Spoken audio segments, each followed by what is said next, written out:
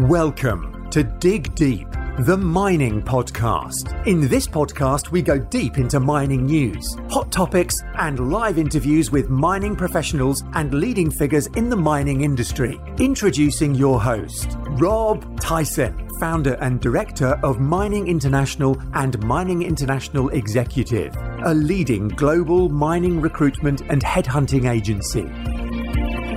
Hi, mining community. Welcome back to another episode of the Dig Deep, the mining podcast. And today's guest is Rich Wignham, who's the CEO and director of Slave Lake Zinc, who are a mineral exploration company focused on the development of critical and precious minerals at its O'Connor Lake property located in South Slave regions in the Northwest Territories of Canada.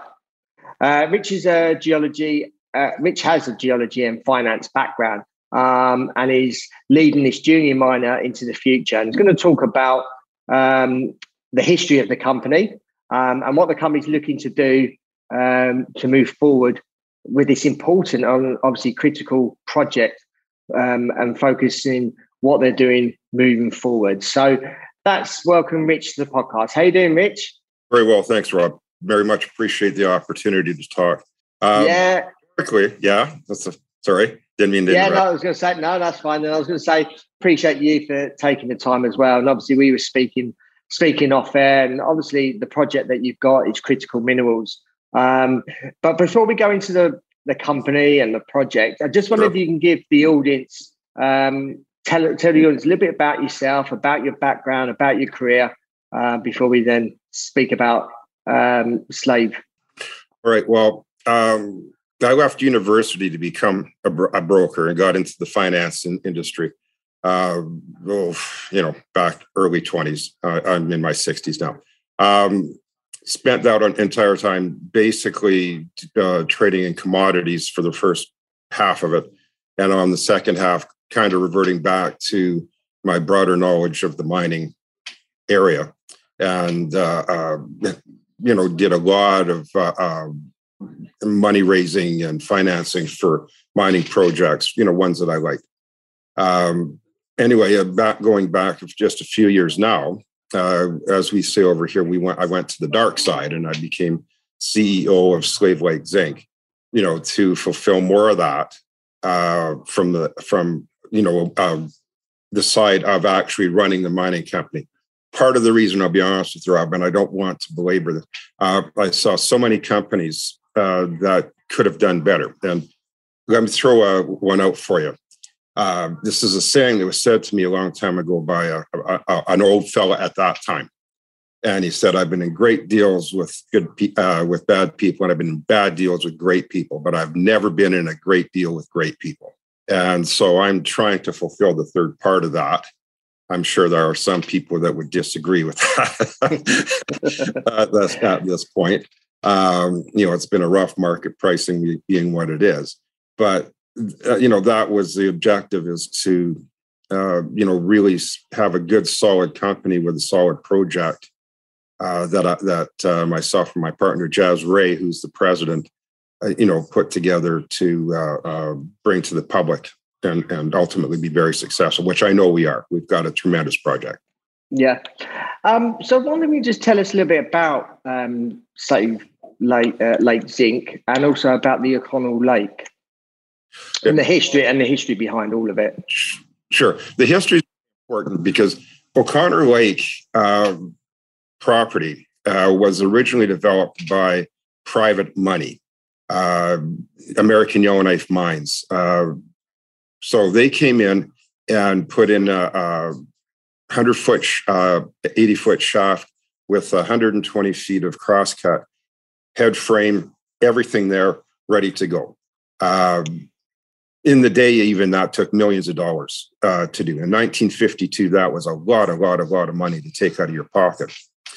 As the mill was finally getting to the point where it would be functional, the prices of the commodities, in this case, lead and zinc, it dropped, and zinc went from 80 cents to 15, 18 cents a pound, literally overnight.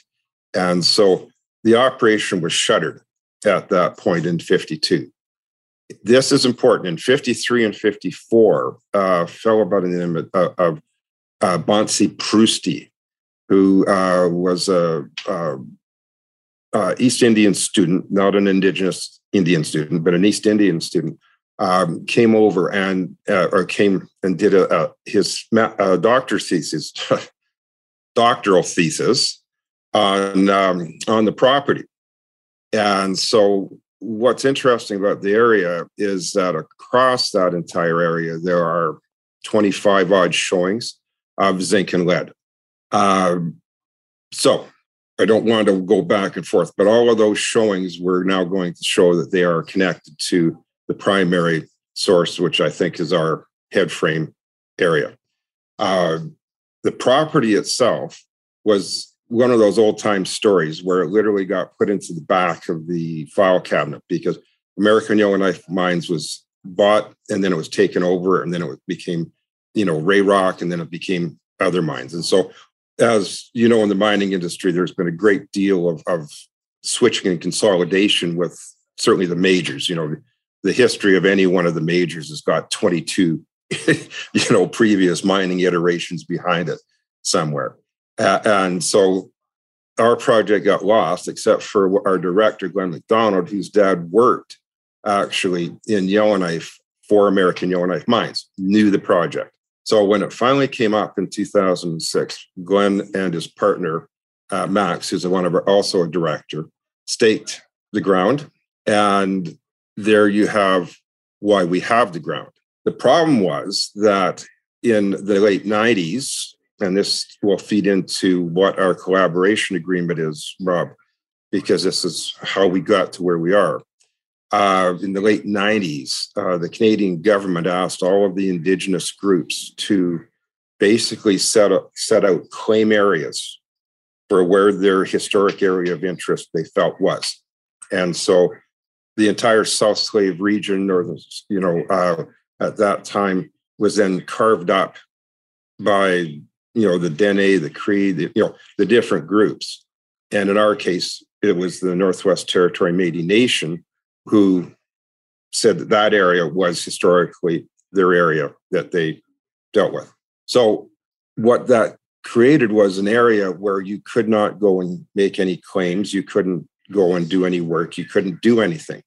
And so our little lease, which was technically staked prior to any of this claiming, was left for the owners, in our case, us. But we couldn't do anything around it.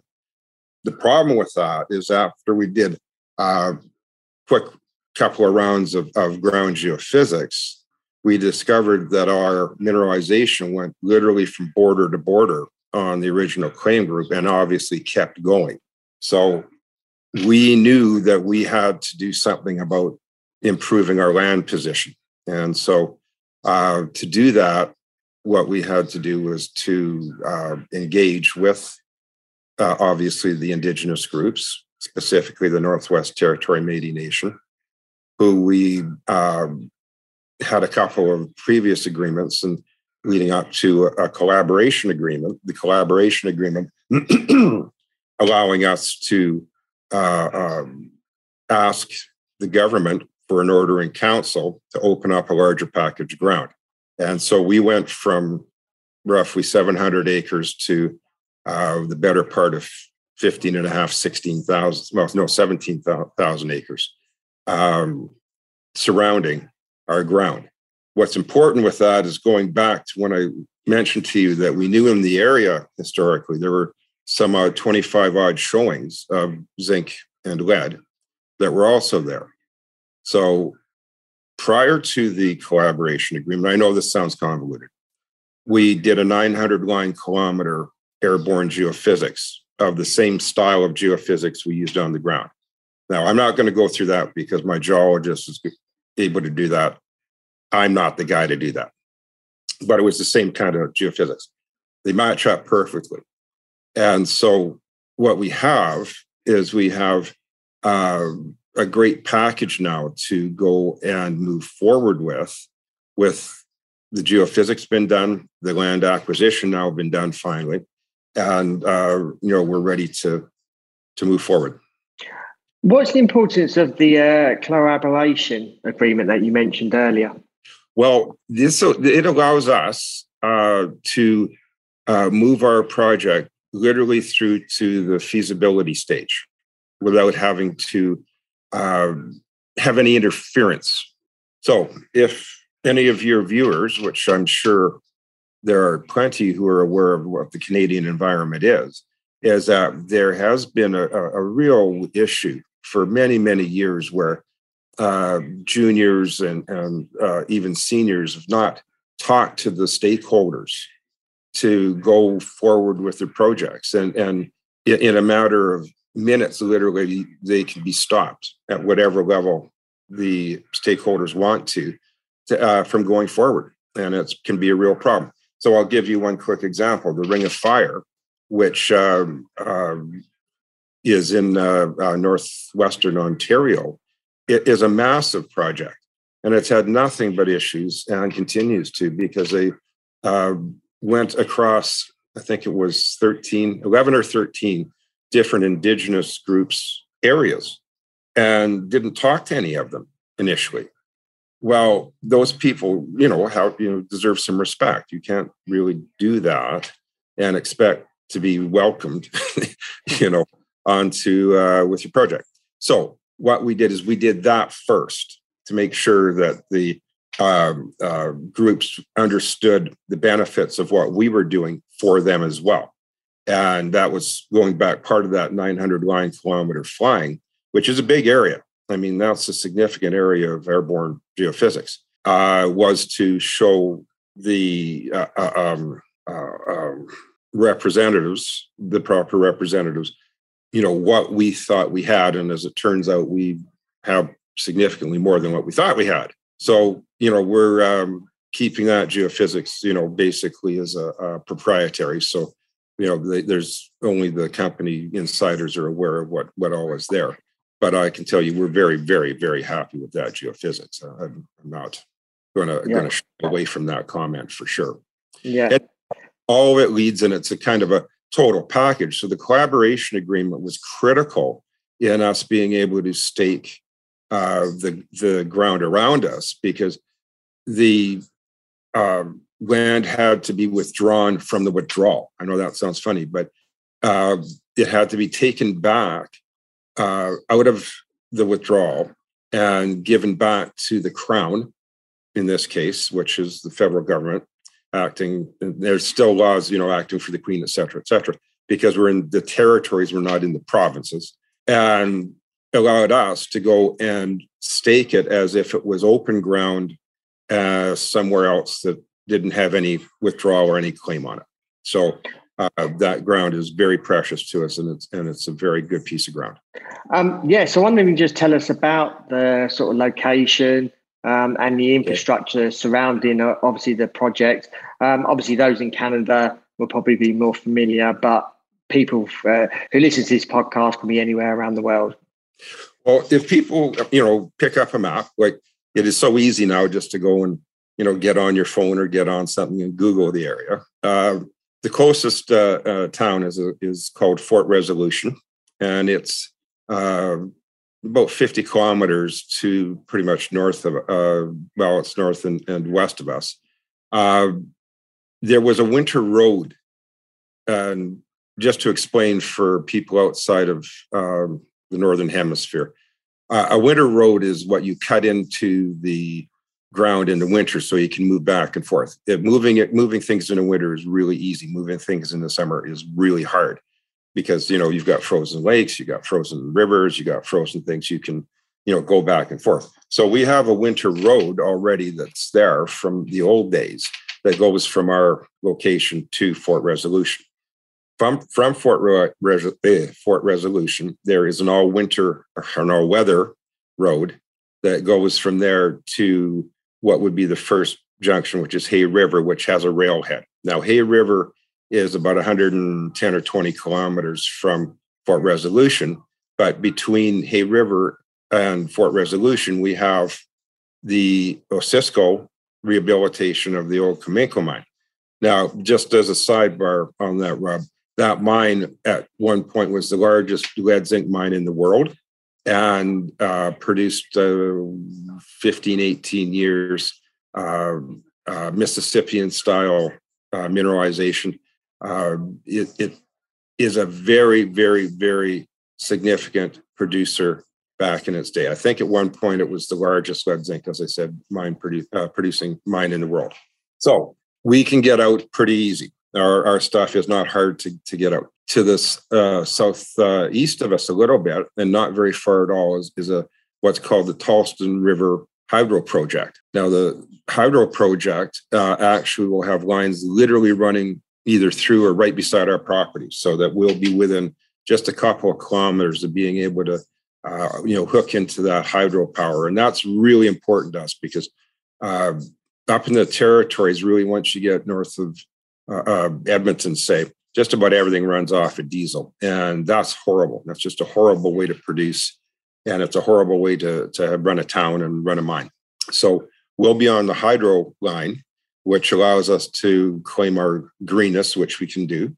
And, that's very important. So we've got power right there. And then we've got the rail line up to the northwest where right now, across the lake from us, there's a new mine that is barging ore across the lake to that railhead and shipping it south. So our infrastructure needs are really well taken care of, and we look forward to getting to that level of development for that. Your previous news release had mentioned border-to-border mineralization, and obviously just briefly covered that. Just wondering if you can expand on what that actually means. Well, what that means is that where the head frame is over top, essentially, of the discovery veins that the old fellas, put all that money into. Now, back in 52, it's long enough ago that you can't rely on that kind of historic, kind of attitude, because as the older miners will tell you that are out there, that they didn't do an awful lot of work before they did some commitments to doing things sometimes. And so what it means in our case, it means that for over a kilometer, in direction both ways, and then on a second vein that was not, part of the known package before, we have that go from border to border to our original property. So what you're looking at is what we had prior to the acquisition of the land that now surrounds all that. So we were very fortunate in the sense that there was a withdrawal, because I can promise you, if there wasn't, we would have had a real tough time fighting everybody off that would want to be staking, on all our boundaries all around us. So we were able to, deal with that without having to do other things. So we have all the ground that we believe is necessary to cover up on all those extensions on the mineralization that's there. Yeah. Why did you do a 900-kilometer geophysics before you acquired the expanded land position? And why did you? And I was just saying, why did you increase the land as well? Well, we did it because knowing that the mineralization went border to border, and to be quite frank, the geophysics that we used is really simple stuff on the scale of geophysics. It's not complicated geophysics as geophysics goes. So it's not super black box stuff. It's just regular black box stuff. And our partners, I will say that the Northwest Territory Métis Nation. There are questions, of course, in the other Indigenous groups. Why do you want to do that? What's going on with you there? Why should we allow you to do all of this? You're asking us to do special things because it's our land and all the rest. And so to satisfy all of the questions in one kind of fell swoop, I flew it because that showed why we wanted to enhance our project. And when we got the geophysics back, as I say, it was much better than we'd even anticipated. And it was very clearly and very definitively obvious to anybody who sees the whole thing why it's important that we were allowed to acquire the land. Because, of course, we have 100% ownership of the land, quote unquote, because it's not, it's never really our land. It's always, the stakeholders are there. But at that point, it was, easy to show that if we were allowed to proceed, ultimately, it would be extremely profitable, likely, for the indigenous groups in the South Slave, which, include Fort Smith, Hay River, Fort Resolution, our closest neighbor, and then the broader communities, surrounding. And, there aren't really very many operating anythings, in that area of the Northwest Territories. The Northwest Territories right now is really the diamond mines and, one or two other smaller type, gold mines or smaller mines that are doing things. So we can be a tremendous employment opportunity, for the people there. And that helped show that, Rob, where it became fairly clear that when you have it explained to you by, in our case, Glenn McDonald, our geologist, and, myself a little bit because I have some knowledge, that the opportunity was definitely there to let us proceed. For us not to proceed would be very negative on the communities.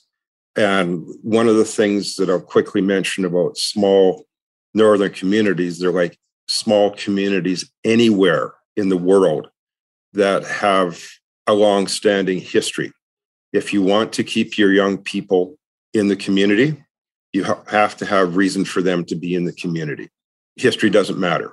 What you need are jobs, and you need to have the ability to make, a good living while you're in that community.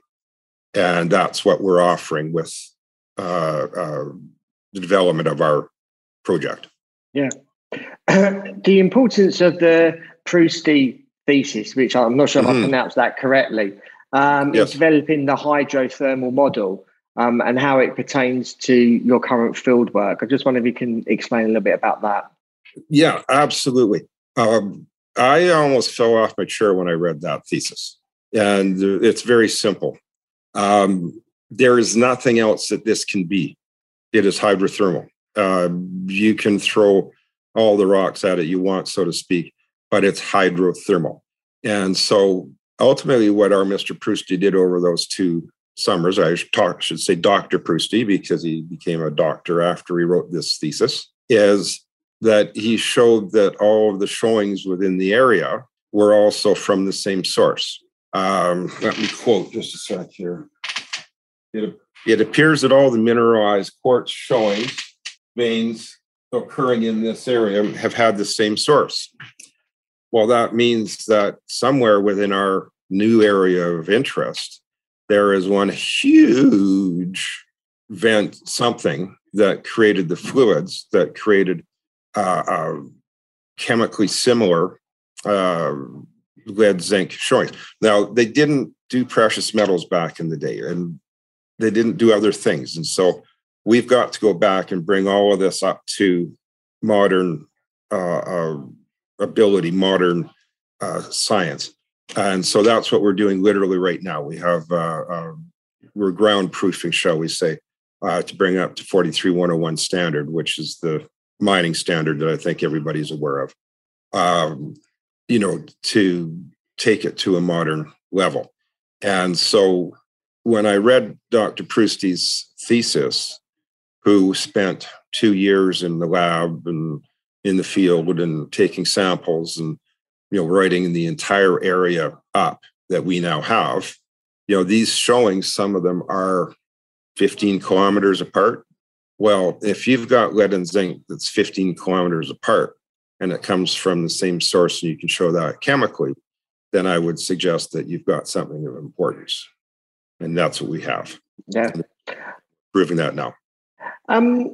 Obviously, Canada is going through a lot of political issues at the moment. I just wonder if you can just tell us a little bit about the current market and obviously the political events and how that may influence some of your decisions moving forward?